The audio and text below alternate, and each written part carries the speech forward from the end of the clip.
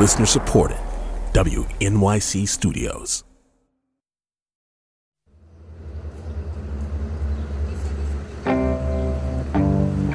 John Harkes, he was off the team, and it all seemed so sudden and ludicrous. After all, Harkes was born to play on the US national team. He came from a place that calls itself Soccertown, USA, Kearney, New Jersey. Kearney's a factory town, 35 minutes outside New York City. And when John Harkes was growing up, it was a town full of the kids and grandkids of Scottish and Irish immigrants. People who arrived in the late 1800s to work in the thread and linoleum mills. Only one town in the United States has developed 3 U.S. national team players. They also have some pretty good fish and chips. They brought their passion for soccer with them and handed it on down from generation to generation and on to John Harkes. We just constantly played. We got kicked off the baseball fields. We were kicked off the American football fields. We got the ball stolen by the police and then had to have our dads go down and get the ball back again so we could play again that night. You know, your mom yelling out the windows in the apartment buildings, just yelling for dinner, and you're still not home because you're playing for 4 or 5 hours after school. Playing soccer in the street. In the streets. When he wasn't playing soccer or working at the local fish and chip shop, John Harkes was watching the game. He'd head to the Scots American Club along with pretty much everyone he knew. You know, we would catch an old game on a tape or something from Liverpool's old 80s team. How did the World Cup loom large in your life as a kid?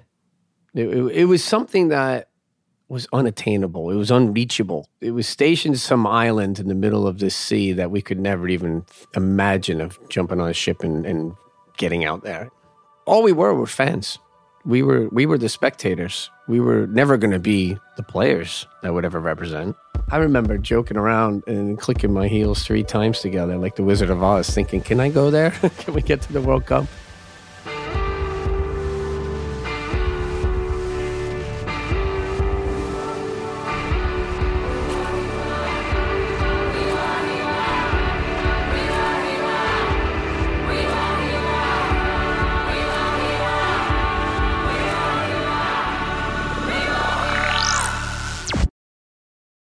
At Radiolab, we love nothing more than nerding out about science, neuroscience, chemistry. But we do also like to get into other kinds of stories. Stories about policing or politics, country music, hockey, sex, of bugs.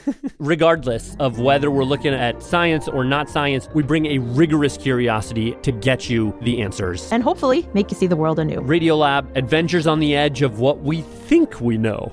Wherever you get your podcasts.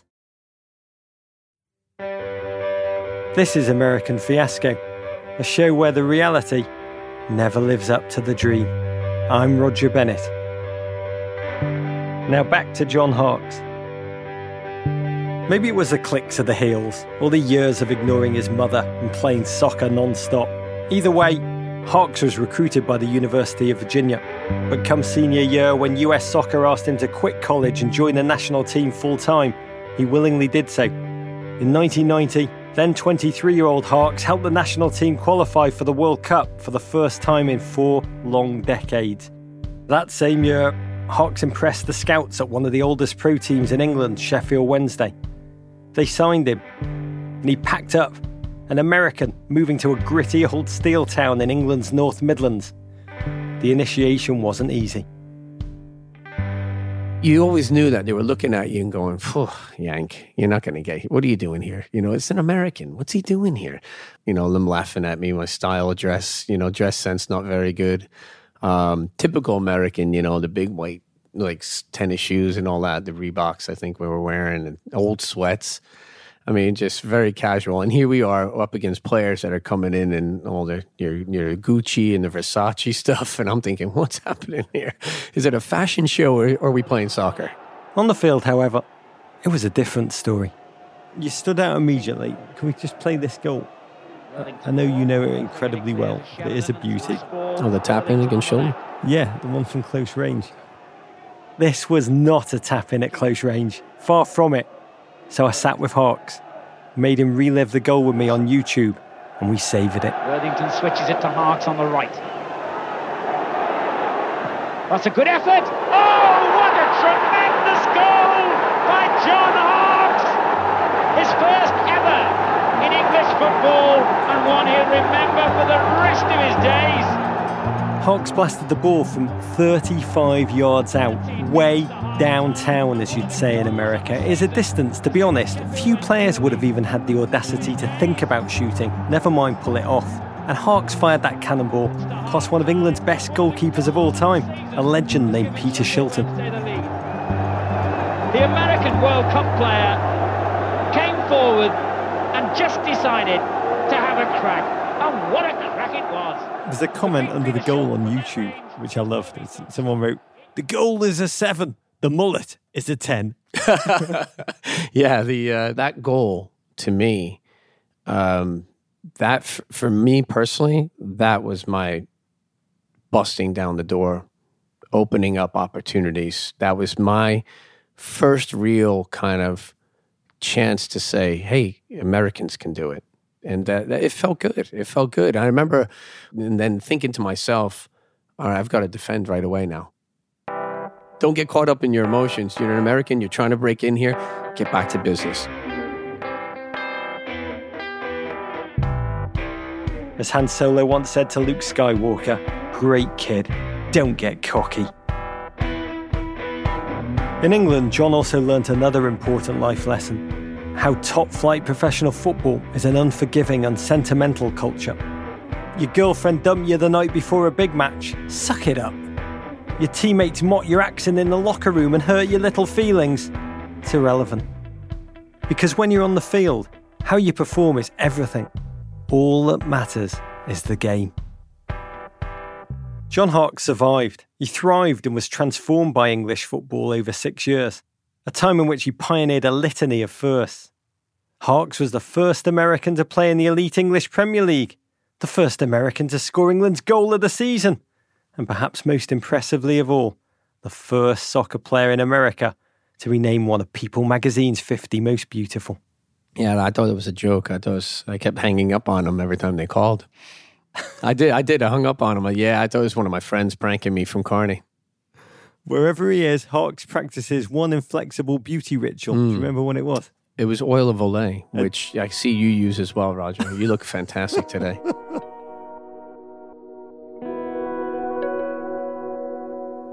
By the time he returned to the US in 1996 to play for the shiny new Major League Soccer, John Hawkes had become a legit international star. John Hawkes was scrappy, aggressive, self-centered as a good athlete has to be. He was also hardened by having played in a tough league. That's George Vesey, sports columnist for the New York Times. He had that. He even had the accent. He picked up. Have you actually ever been to Wembley? No, I haven't. Just seen it on the telly a couple of times, watched videos back home in the States when we watched the games and that, but never actually put foot in there.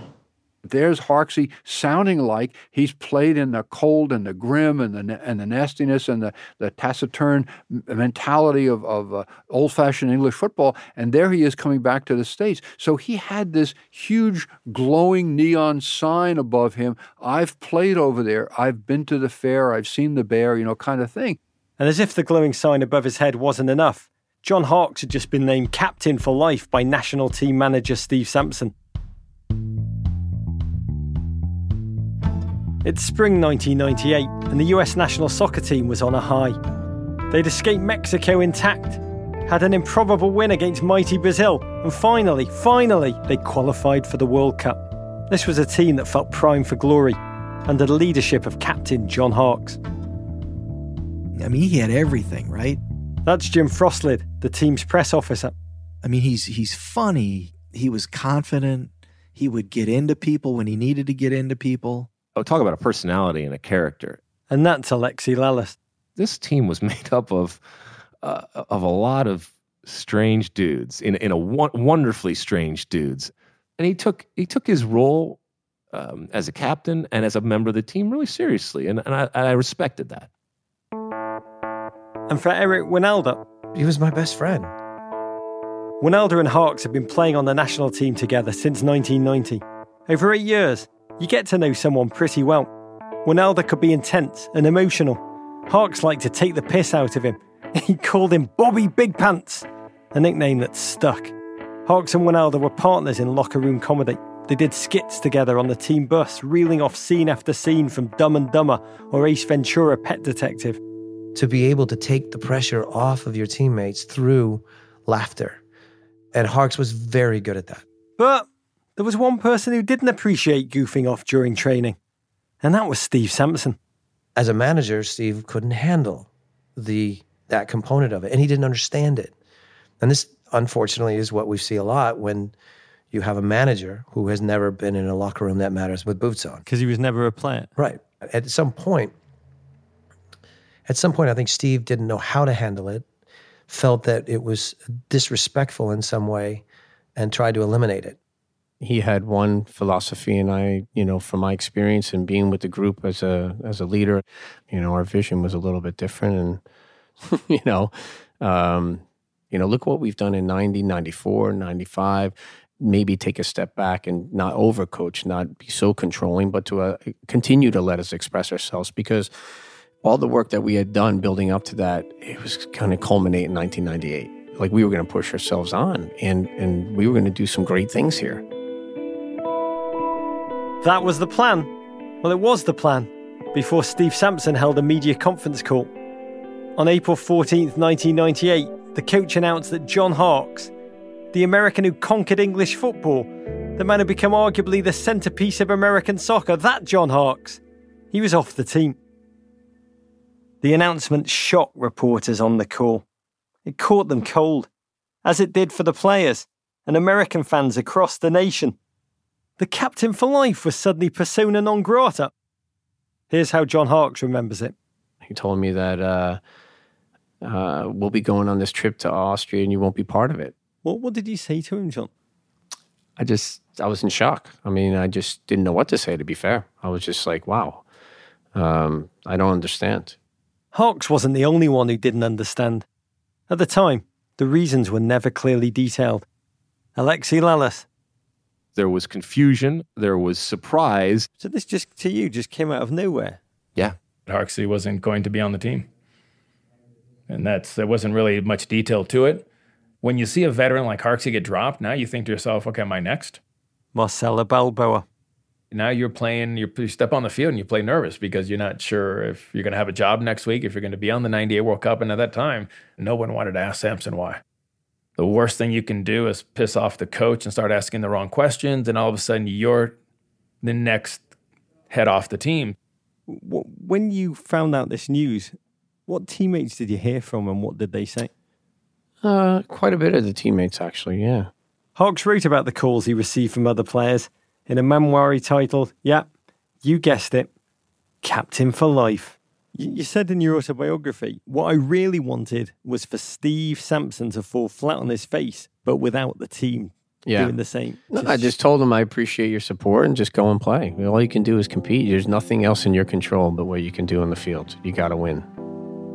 There's a part of you that's like, fight for me, guys. Yeah, absolutely. No, I mean, fight for me, agitate for me. You've got to beg him. It's part of that transition where you're not part of the equation anymore. And, there's part of you that's gutted and you're sick to your stomach. What did Wynalda say to you? Yeah, I wish you were here, buddy. Well, Steve Sampson of today, please, can you shed some light? Basically, there were 3 strikes. One was the issue against Holland and the refusal initially to play a position that I wanted to play in. Steve's referring to an exhibition match against Holland in Miami, February 21st, 1998. Jeff Agoos got injured. And I needed someone to play left back against Holland. And so I said, John, for this game, I need you to play as a left back. Okay, let me interject some soccer context for a second so we can get at the magnitude of what happened. Johnny Hawkes was a born midfielder. He was the kind of player who tried to enforce his personality on every game, every opponent he played against. He liked to control proceedings, to define them. You know how in NFL football, everyone wants to be the quarterback? Well, that's essentially the kind of midfielder John Hawkes was. Everyone watching thinks you're the most important player. And if you're a midfielder named Johnny Hawkes, everyone watching also knows that you're People magazine approved movie star beautiful. You're kind of used to being, the centre of it all. And now Hawkes was being asked to play as a left back. It's a fine position, don't get me wrong, it's essential. It's just not one that's likely to make headlines. He then says to me, I did not come back from England to play as an outside back. I came back to play in the middle of midfield. And I looked at him and I said, so you're telling me that you can only play in one position where you want to play, and that your national team coach is asking you to play this role for this game and you're refusing to do so. I'd never experienced that in my entire career. You know, a player telling a coach that he wasn't willing to play in a certain position. Well, I disagree. I thought that he kept saying I was trying to, I didn't embrace it. And for me, I was like, look, I'm doing my best here. At times, it was his way or the highway. You know, he had taken on this persona that he was the man in charge. A day later, he apologized. And he ended up playing the role against Holland. So, fine. I put it behind me, and we moved on. So that was strike one. Strike two happened just a few days later in Brussels. He literally went out with two players, to be nameless. I don't think there's any value in naming the players. I do. It was Joe Max Moore. And Eric Wynalda too. Joe Max Moore, who was really stressed out about his birthday and the fact that he had a pulled hamstring. So we had a little birthday celebration. Wynalda and Hawk say other players were with them. They wanted to go out on the town and enjoy themselves. And the night before the game, they did. It wasn't the day before the game, but certainly, you know, it was a couple of days maybe prior to that. Without my permission and without my knowledge. And they went out and got drunk and tore the you know, Brussels up and came back to the hotel room and destroyed a hotel room. So unfortunately, this drink that Joe Max had hit him a little harder than we thought, and he was going to start throwing up because I don't think he ate. So Harks and I took Joe Max home and took care of him at 2:00 in the morning. And we're the ones that got in trouble. The rest of the team was out till 6. Well, as I come down the next morning, the security guard pulls me aside and said, do you realize what happened the night before the game? And I said, no. Because we have it on videotape, and we know for a fact that these are the 3 players, came back and totally destroyed one of our rooms. The Federation ended up having to pay for that, and it ended up being one of the issues for me that led to my decision, you know, about John. So we have 2 strikes, a stubborn player and a trashed hotel room. Strike 3, just you wait and see.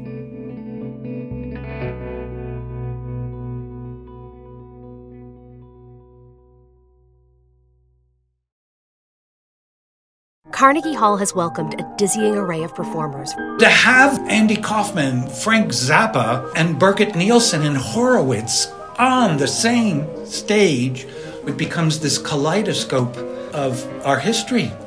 I'm Jessica Vosk. Join me for the new podcast, If This Hall Could Talk. It's all about our unique cultural history, as witnessed by one of New York's most beloved institutions, Carnegie Hall.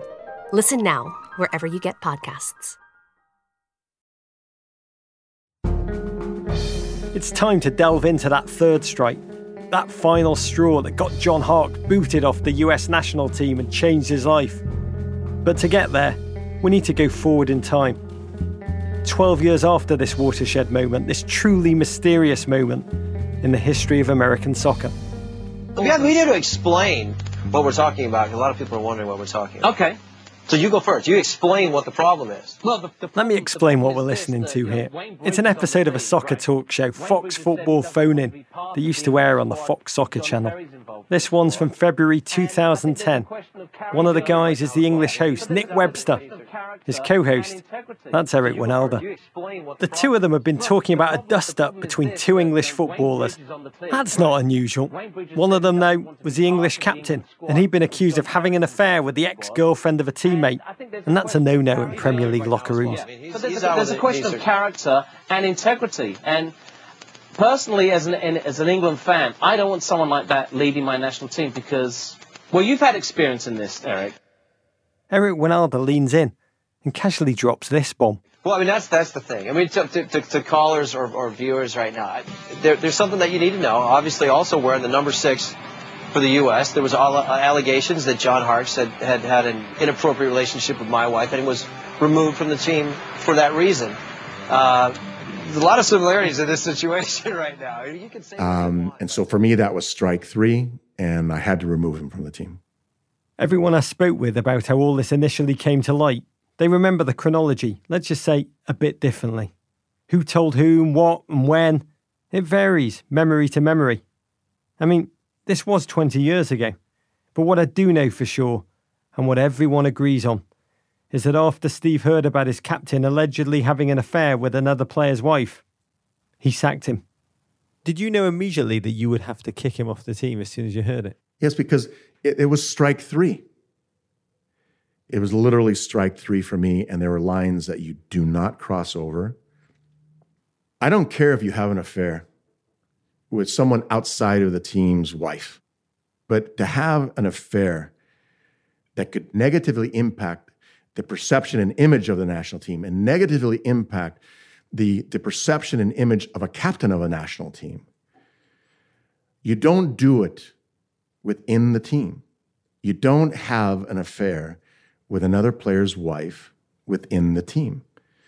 And I felt that that was a line that was onerous to have crossed over.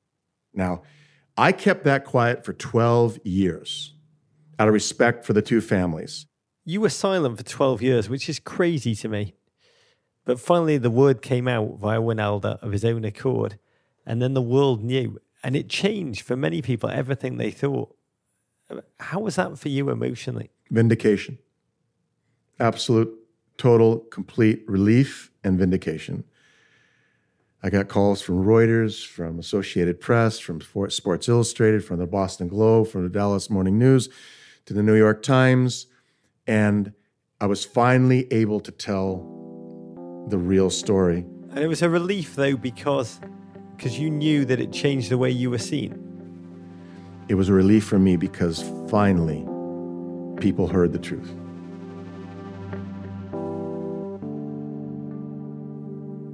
Brace yourself for some more Fox Football phone-in. Here's Eric Wijnaldum again. You spoke to Sampson, right? And Sampson said, "Okay, I'm going to get rid of him." And you said, "No, I want him on the team." I didn't say I wanted him on the team. I mean, what I did say is, look, he's still one of the best guys that we have in this country, and for that reason, I want to win. I want to have the best team on the field. That doesn't mean I'm going to hug him if he scores, but I'll tell you what, that was my feeling then, and it still is. I mean, I'm divorced and I've lost his number, but that's so let me ask you this, guys. So Harkes is on the team. John Harkes declined to discuss allegations about an affair. In an AP article from February 3rd, 2010, he said, "I'm not going to rehash the things that have happened in the past. 1998 was devastating to me and my family. It was hard enough not to play in the World Cup, but it was even more difficult to go through that time period, the most difficult time period of my life." Did it cross your mind at the time that there might be other reasons? No. He never addressed any other reasons with you at No. all. He kept it purely football. Yeah. If he had, in that moment, apologized, I believe that I would have forgiven him. I would have fined him. And I would have told him, you've got to sort this out with Eric before the World Cup. Because he is a teammate. And I would have fined him and we could have moved on. But he didn't apologize. He didn't say anything. And so for me, that was strike 3. And I had to remove him from the team. But if he would have apologized for it, you would have let him back on the team. 100%. What would that apology have meant, Steve? Everything. It would have meant I admit that I've made a mistake. I admit that is behavior contrary to what it means to be in such an important position as captain of the United States national team. And just to have admitted that would have meant the world to me, would have meant and made all the difference to me. And quite frankly, would have allowed me to confront him on how we could heal the situation before the World Cup. But because he didn't, then I had to make the decision that I did. I was able to to have a clear conscience after I had that conversation, because I felt that I was doing the right thing. Either I'm a principled coach or I'm not a principled coach. Either I'm a principled human being or I'm not a principled human being. In that moment, Steve Sampson, the principled human being, made a choice. And Steve Sampson, the do whatever it takes to win coach, he died. When I finally learned about, years later, what was going on, once I found out, I said, that's why I didn't have John Harkes as part of my team. This is Alexi Lalas. I was angry. I was like, what? And maybe I'm being flip. Maybe I'm not being sensitive to Eric or anybody else. But I would have said, get over it, man. All right, let's go win. And you guys can fight later. You can hate each other. I don't care. But I want him on my team because he's a good soccer player. And I just wanted to win. As a professional, I will forgive you a lot as long as you're going to help me win. I think we all thought the same thing. Marcelo Balboa. Harksey was a good player. Harksey deserved to be on that team. Knowing even what you know now. It doesn't matter. It's sad, but it's personal life. It had nothing to do with the way Harksey was playing. It had nothing to do with the chemistry of this team off the field. That's something that Harksey and Wynalda had to work out. But once you cross that line, it goes away and we become a family again and we play, because that's what we have to do. That's the competitiveness we have. We get our job done and we do it well. You see, professional footballers, they're elite athletes. And the way they think, the way they behave, the code they live their lives by, it's just different to those of us who are mere civilians. This is Eric Wynalda. I thought that if I can handle it, Steve should have been able to handle it. And he, to this day, I think that ripping John off that team was ripping the heart out of our team. Did you ask Steve Sampson to reinstate John? Yes, twice. In San Diego and on the phone. And what did he say? Taking this to the grave. Can't do it. I said, that's a mistake. I remember saying to Steve, he's still one of the best players in the country. I don't care what he's done. He needs to be on this team. No, I don't recall those phone calls. I do recall that he wasn't happy with the decision, but he didn't know at the time, exactly why, the main reason as to why I made the decision. And that was probably one of the most challenging things for me, was that Eric was also in denial, but it was the absolute truth because they were best friends. And the last thing that I wanted to do was to tell Eric that his best friend was having an affair with his wife, and I wasn't going to do it. And I kept it quiet. Wynalda, though, he swears he knew exactly what was going on. There was no denial, just disagreement. Was it in a situation where you were so angry that you couldn't be in the same locker room as John? No, never. I think I have a unique understanding of that man. And yeah, okay, so you've learned a lesson about someone's character. You've learned a lesson about, but the game always needs to be paramount. You're representing your country. We don't have time for that. And in a way, when your life is crashing off the field, the football saves you. And anybody that's ever gone through something really sometimes horrific. We've seen, I've had teammates that have lost their wife. I've had teammates that have lost a child. To be a teammate in those moments, what you realize is the game truly is a great escape. And when you're playing the game, you're able to compartmentalize to a certain extent. And some of the issues that are going on in your life go away because you get to enjoy the game at a whole new level. And it is such a beautiful distraction. They might be a flawed individual for the other, 22 and a half hours out of the day. Those 90 minutes matter. It's all about the 90 minutes. In football, yeah. Have you spoken to Steve Sampson? Yeah, well, every once in a while. I've seen him a few times. I got to see him when he was coaching at San Luis Obispo. And I was just there yesterday. What did he say when you asked him if he still thinks about it? All the time. Yeah, I think we all do. I did ask Steve Sampson if, back in March 1998, 3 months before the World Cup, if he ever wavered at all in his decision. Did he ever give it a second thought?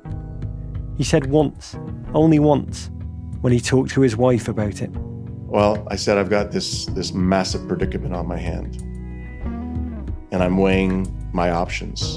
And I explained to her what my options were, and she says, well, don't let John go, because it will come back to haunt you. What life lesson do you draw from it all? That to be a principled man always comes with consequences. You heard it here first. With principles come consequences, and with consequences comes an American fiasco.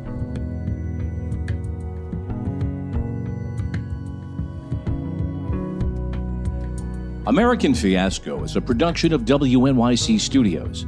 Our team includes Joel Meyer, Emily Botine, Paula Schumann, Derek John, Starlee Kine, Keegan Zema, Ernie Intradat, Eliza Lambert, Jameson York, Daniel Guillemette, Matt Boynton, Jonathan Williamson, Brad Feldman, B. Aldrich, Jeremy Bloom, Isaac Jones, and Sarah Sandbach. Joe Plourde is our technical director. Hannes Brown composed our original music. Our theme music is by Big Red Machine, the collaboration between Aaron Dessner of The National and Justin Vernon of Bon Iver. This episode included audio from ITV, ESPN, and Fox. For more about this story, including a timeline and more, go to fiascopodcast.com. This is Rog. One quick favour. If you enjoyed this podcast, please recommend it to your friends, especially those that are just starting to fall in love with the sport during the World Cup. It's guaranteed, I promise you, to put them over the top. Courage.